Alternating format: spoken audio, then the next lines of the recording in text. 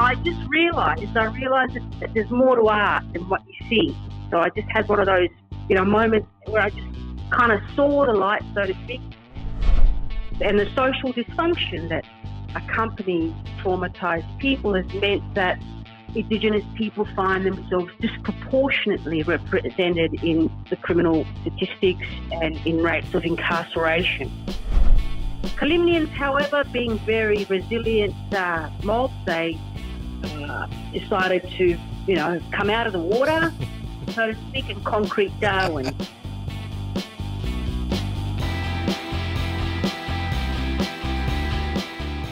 Welcome to The Cave, brought to you by Australia's leading Greek-Australian media, Neos Cosmos. This episode, we've got Koulla Roussos from Northern Territory, born and raised in Northern Territory, a barrister admitted to the Victorian Bar, and had the auspicious honour of being involved in the Stolen Generations case. In the mid-90s, Koula works on criminal law in Northern Territory, incredible mind, and she's punishing herself now by doing a master's in fine arts and curation. So she's a barrister, curator, social justice advocate, and a Greek from Northern Territory. G'day, Koula. How are you? Yes, Fotis, I'm well. Thanks for the introduction. And you're in Darwin right now, is that correct? I am. I left Victoria to come back for a court case in the middle of June, just before the second lockdown. Mm-hmm. I sought exemption. I came to the Northern Territory for this court case, and then the second lockdown was announced. Darwin being my hometown, I made the wise decision not to return. Fantastic. Can I ask, you yourself, your own personal history, there are many Greeks in Northern Territory, we know that, but are you a Northern Territory Greek yourself? I am. I'm a born and bred Larrakia Greek. I was born on Larrakia Country. Both my parents are Kalymnian expats. My father, Irakli, recently deceased. He came to Darwin in 1956. Wow. My mother independently came to Darwin with her family in 1963. They met, they fell in love, and they married in 65. And yeah, I'm the eldest of seven. It's interesting that Darwin, I mean, there's always this kind of sense that Melbourne is the epicenter of Greekness, and yet, in real terms, we know that Darwin has a significant Greek population, hasn't it? That's right. It's a concentrated one. 10% of the population here is Greek. Wow. Or of Greek descent. So quite a large community. Most of us are from the one island, so we have strong connections not only to a wider sense of family here, but also family back on the island. So Kalymnians, you're all from Kalymnos, most of you, is that correct? That's correct. Dodecanese, Kalymnians. Mm-hmm. And that in part explains the history of the Greeks here in Darwin, because I don't know if you or your audience knows the history of pearling in this part of the world, in Northern Australia. There was the Paspaili family and also the Koulla family in WA who sponsored sponge divers, Kalymnian sponge divers and other Dodecanese sponge divers to come after World War II because of the politics surrounding the hiring of Japanese divers. So it's interesting, isn't it, how one migrant group supplements another, and usually it's a little bit like the Italians coming in to take over the slavery of the Kanaks, and World War II comes and the racism towards the Japanese, and then the Greeks take over.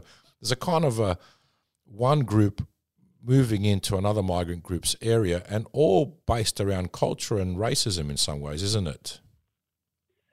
Well, yes. Yeah, indeed. I mean, the legacy of World War II, of course, meant that they couldn't hire the Japanese divers. So as a result, they hired Kalymnian and sponsored Kalymnian divers to come to this region. And the other fascinating historical little tidbit here is that just as the Kalymnians came to Darwin to embark on sponge diving, the price of the pearl shell declined.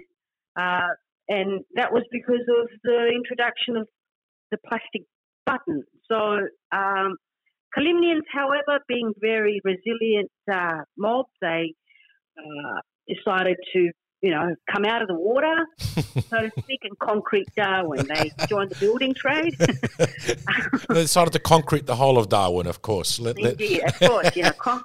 Concrete and Greeks. Concrete and Greeks go together. That's right. There's no point. That's right.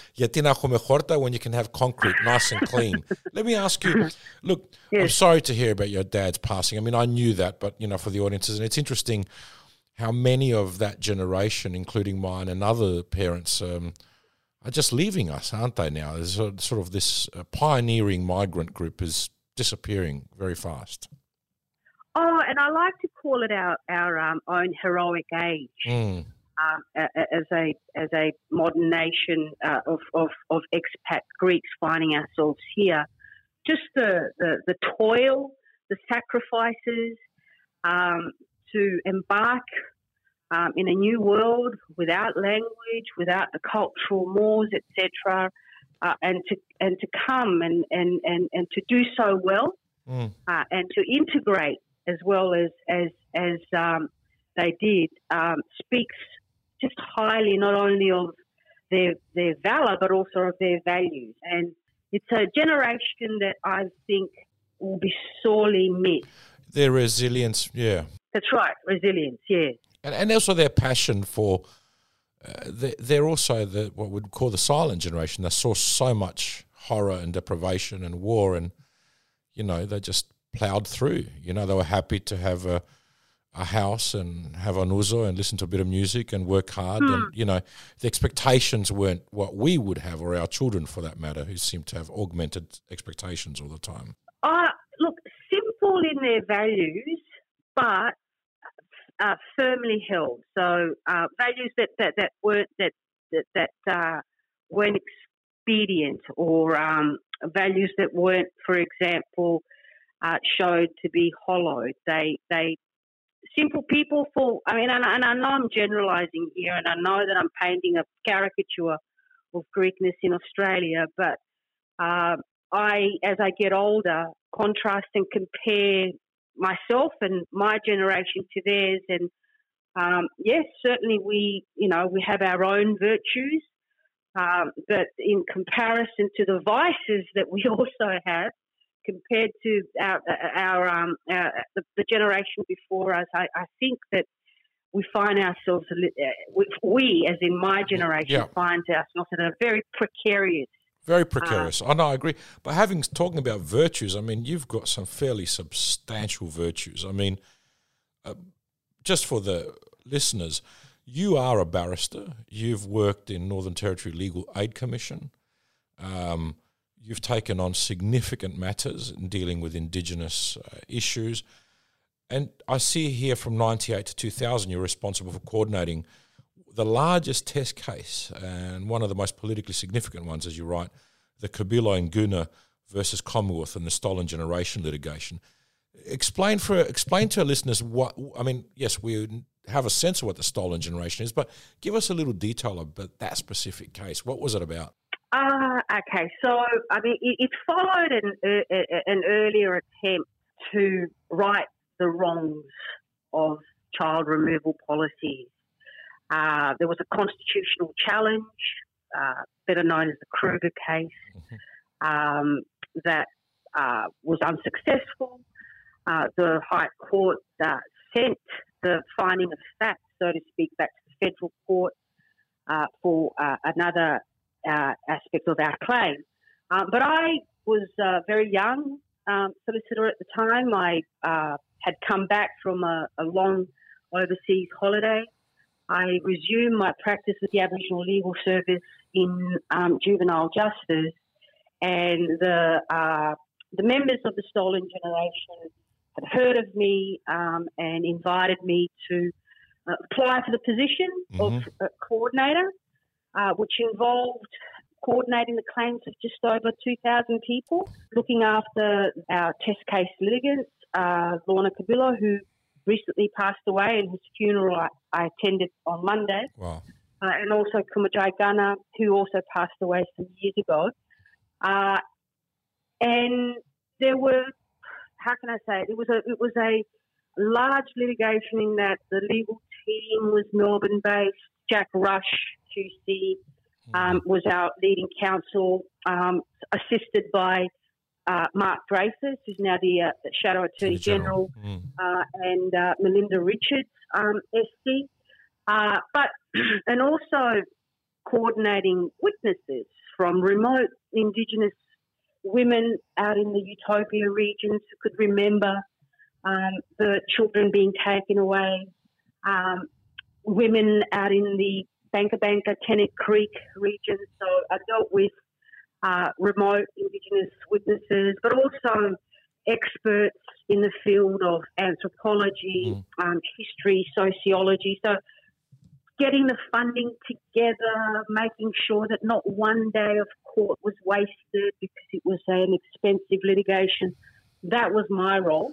How did that form you? I mean, and I'm fascinated by this because there's a history of Greeks being involved deeply with Indigenous affairs and issues for various issues. Partly, that Greek ethos of wanting to help fellow human beings, maybe a sense of a communal sense of what is a family and how we. In your case, how did this change your views, or did it change or solidify your views about Indigenous people and our role with them? I would say that it's probably one of the most important forming events as an adult that I've experienced, not only because of its intensity and just the large umbrella-like role that I had to play, but in the question as to how it has affected me personally, I would say I have a deeper appreciation of my local history.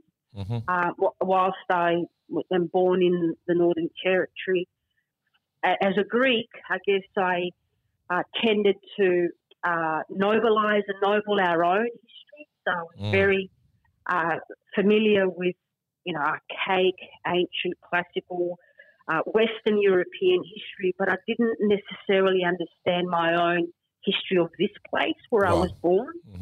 I didn't recognise, and I grew up with Indigenous people. Indigenous people were my neighbours. I continued to be close friends with them. I didn't understand as an adult, and I'm talking about a 30-year-old adult, I didn't understand that there was a history, a dark history, a secret history in this country of children being forcibly removed, not for any other reason other than the colour of their skin. Incredible. I found that, I still find that difficult to understand, but to have neighbours, to have friends, to have colleagues who endured that trauma,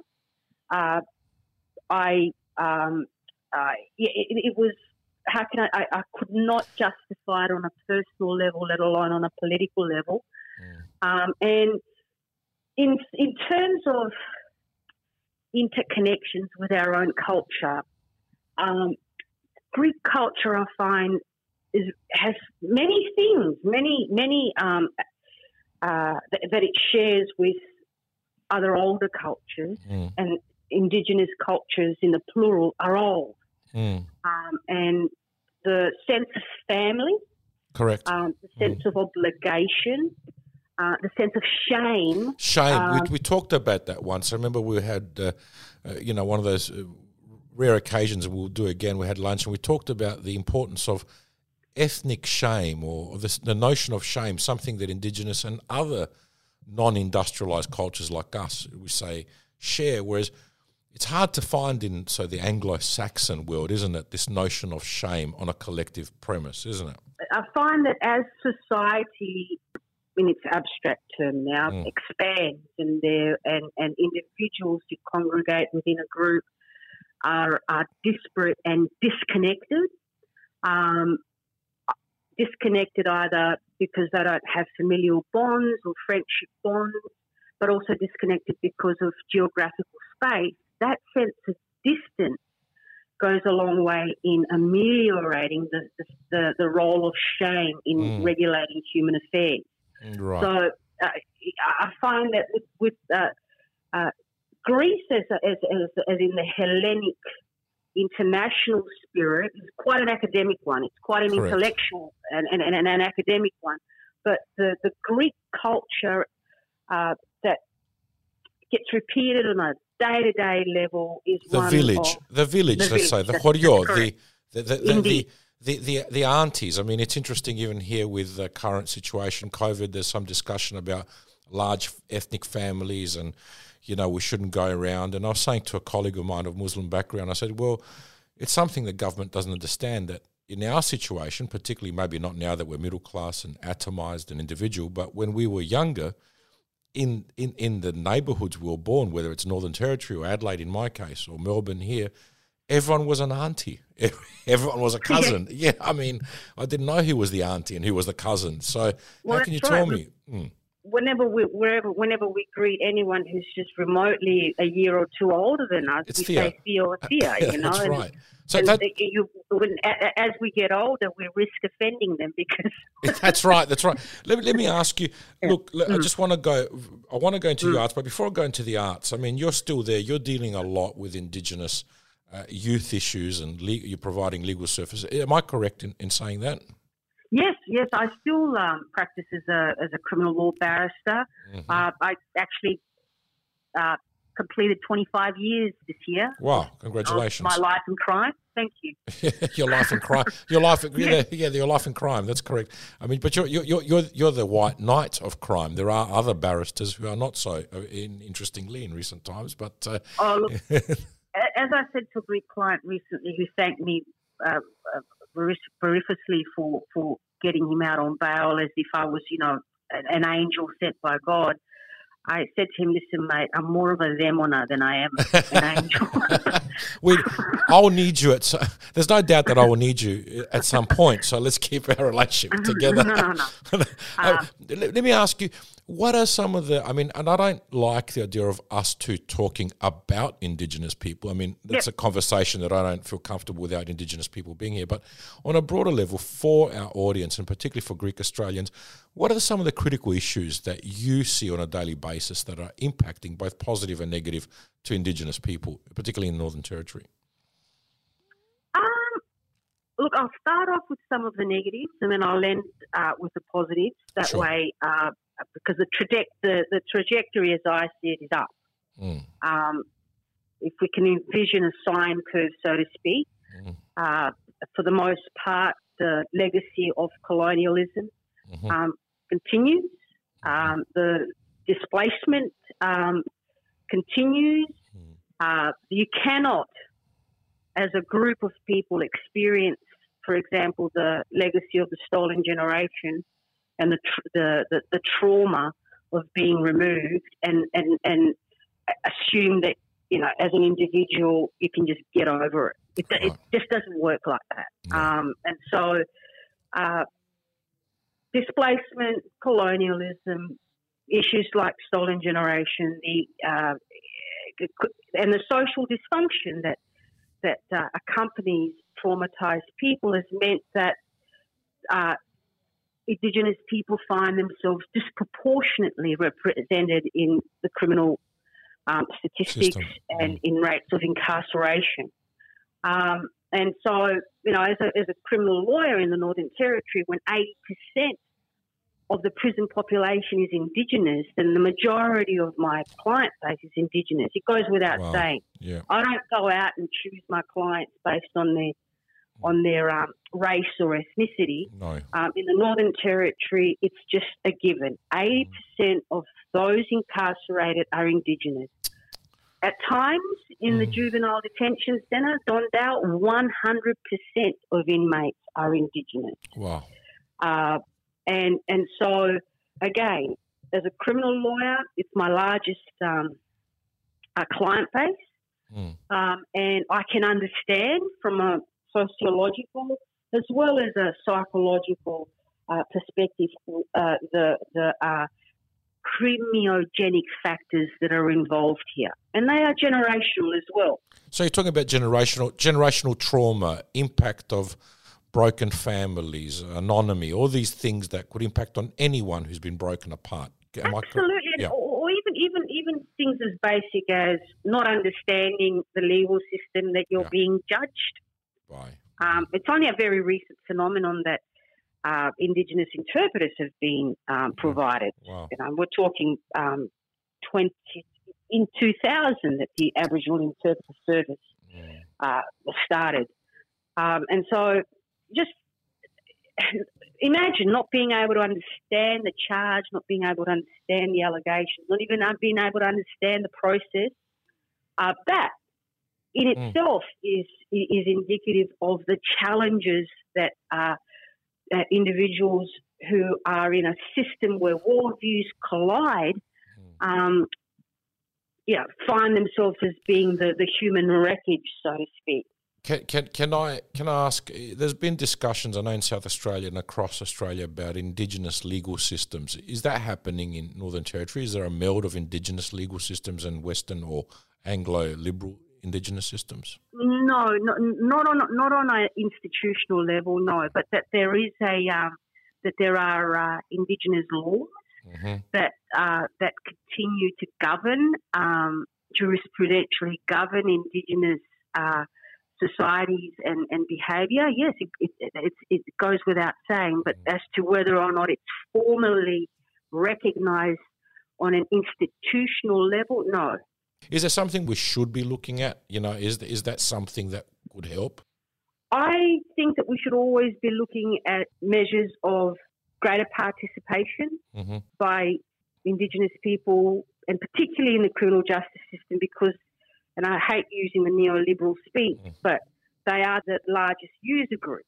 So it's no good having a large user group when they don't meaningfully participate in the systems that go on to punish. So I'm a strong advocate for a justice system that is reflective and represents the makeup of its user group.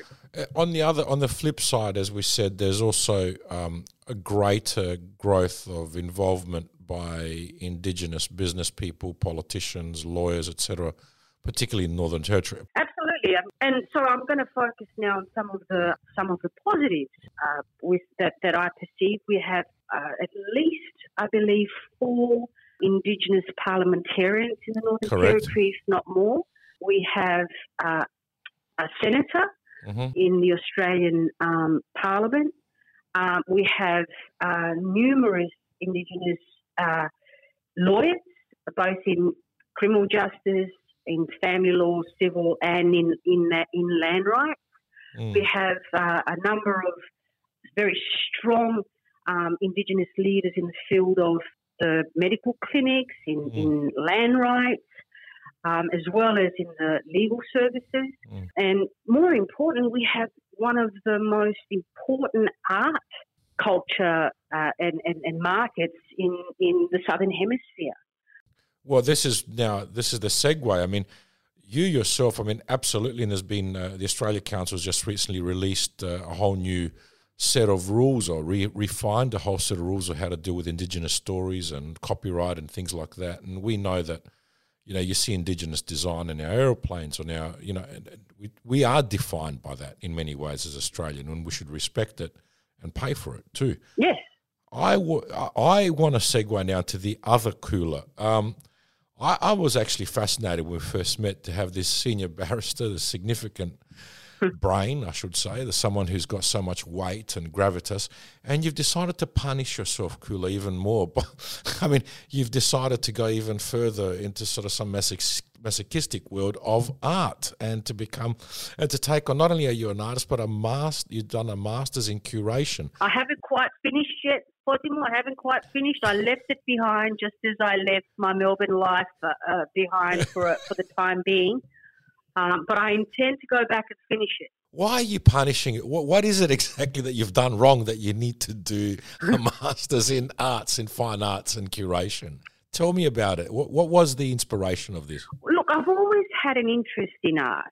I grew up with, do you remember this encyclopedia set Zomi? I don't know. Oh, yes, I think so. They had the tome Pinakofiki. That was Pinakofiki, yes, that's right. That and Telemedé were the books I, Kalymnians, yeah, I remember that. Yes. Anyway, I had an interest in that, and I travel, and wherever I go, I make sure that I go to all the museums or the art galleries, etc. So I've had a big love for the arts ever since I was a teenager, if not earlier. But I was in Ballarat. Had the role of being the second in charge of Victorian Delayed in Ballarat for 4 years, and it was the first job I had, which was 9 to 5. Prior to that, it was a 7-day-a-week job, often preparing late at night. But this job was manageable. It was a 9 to 5, and I found that I had a lot of energy. And it coincided with an exhibition at the Ian Potter Centre on it's a retrospective of Sydney Nolan's work. Right. I went to check that show out, and without knowing it, I joined a guided tour of for the blind, for people with visual impairment. You colonised the tour of the blind. You just decided. Yeah, and I just realised that that there's more to art than what you see. So I just had one of those, moments. Epiphany. Epiphany, exactly. Where I just kind of saw the light, so to speak. Excuse the pun. And that day, I went and enrolled online. I had plenty of time to, start studying art history online through Open University. So I did really well. And then 2010, I started a master's at Melbourne Uni. But to cut a long story short, I left family, Greek families in Darwin. Dad had a heart attack, blah. Yes. So I left my studies and Ballarat life behind, came to the Northern Territory in 2011, and I thought, well, instead of studying it, why don't you put it into action? And so I started, just coordinating. And this is my skills again that I gained from the Stolen Generation years, meeting artists, coordinating, and devising, hosting, producing exhibitions. I mean, I was reading your blog. I mean, and you've also got a very clean and fine way of writing as well. I mean, I really enjoyed it. I was reading about the first period that you were in Melbourne, looking out the apartment in North Fitzroy and sort of comparing your life to Northern Territory and Melbourne. And you've created an artifact. I mean, you could sort of trace from your life and your blogs and the work that you've done a very broad palette. I mean, where do you think, do you have a vision of where you want to be in a few years, or are we going to have you as a critic, as an artist, a gallery owner, barrister? What is it exactly? Look, I find that it helps my my advocacy work in the courts. It gives me a relief, so to speak, from my own trauma, because we get exposed to some quite significant trauma in our job. So that's not to say that I like pretty pictures only. That's not what I'm saying. But it is my own outlet, and it helps me do my job as a criminal lawyer better, believe it or not.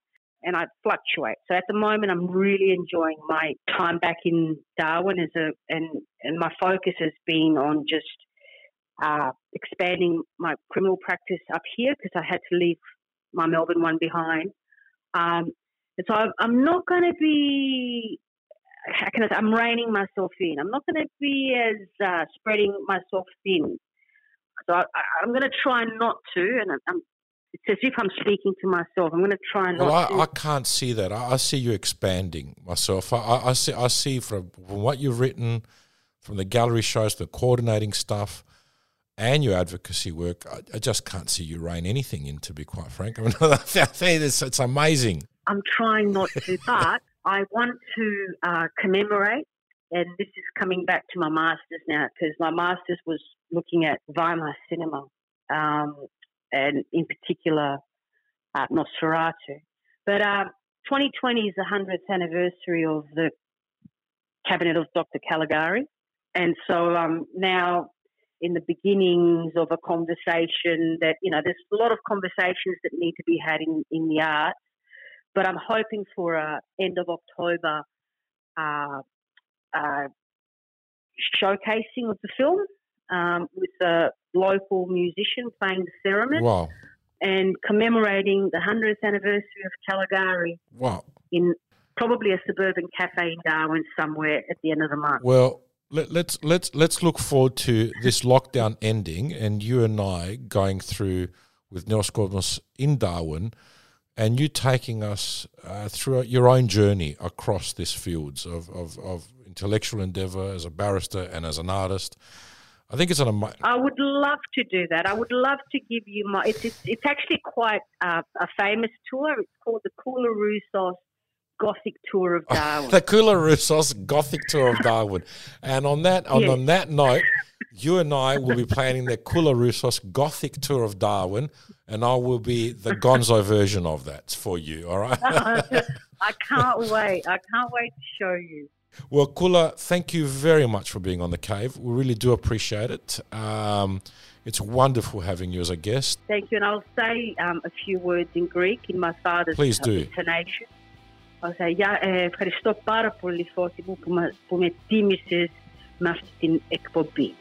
Ευχαριστώ Koula μου. Thank you very much for Neos Cosmos. Love you. Take care. Cheers, Koula.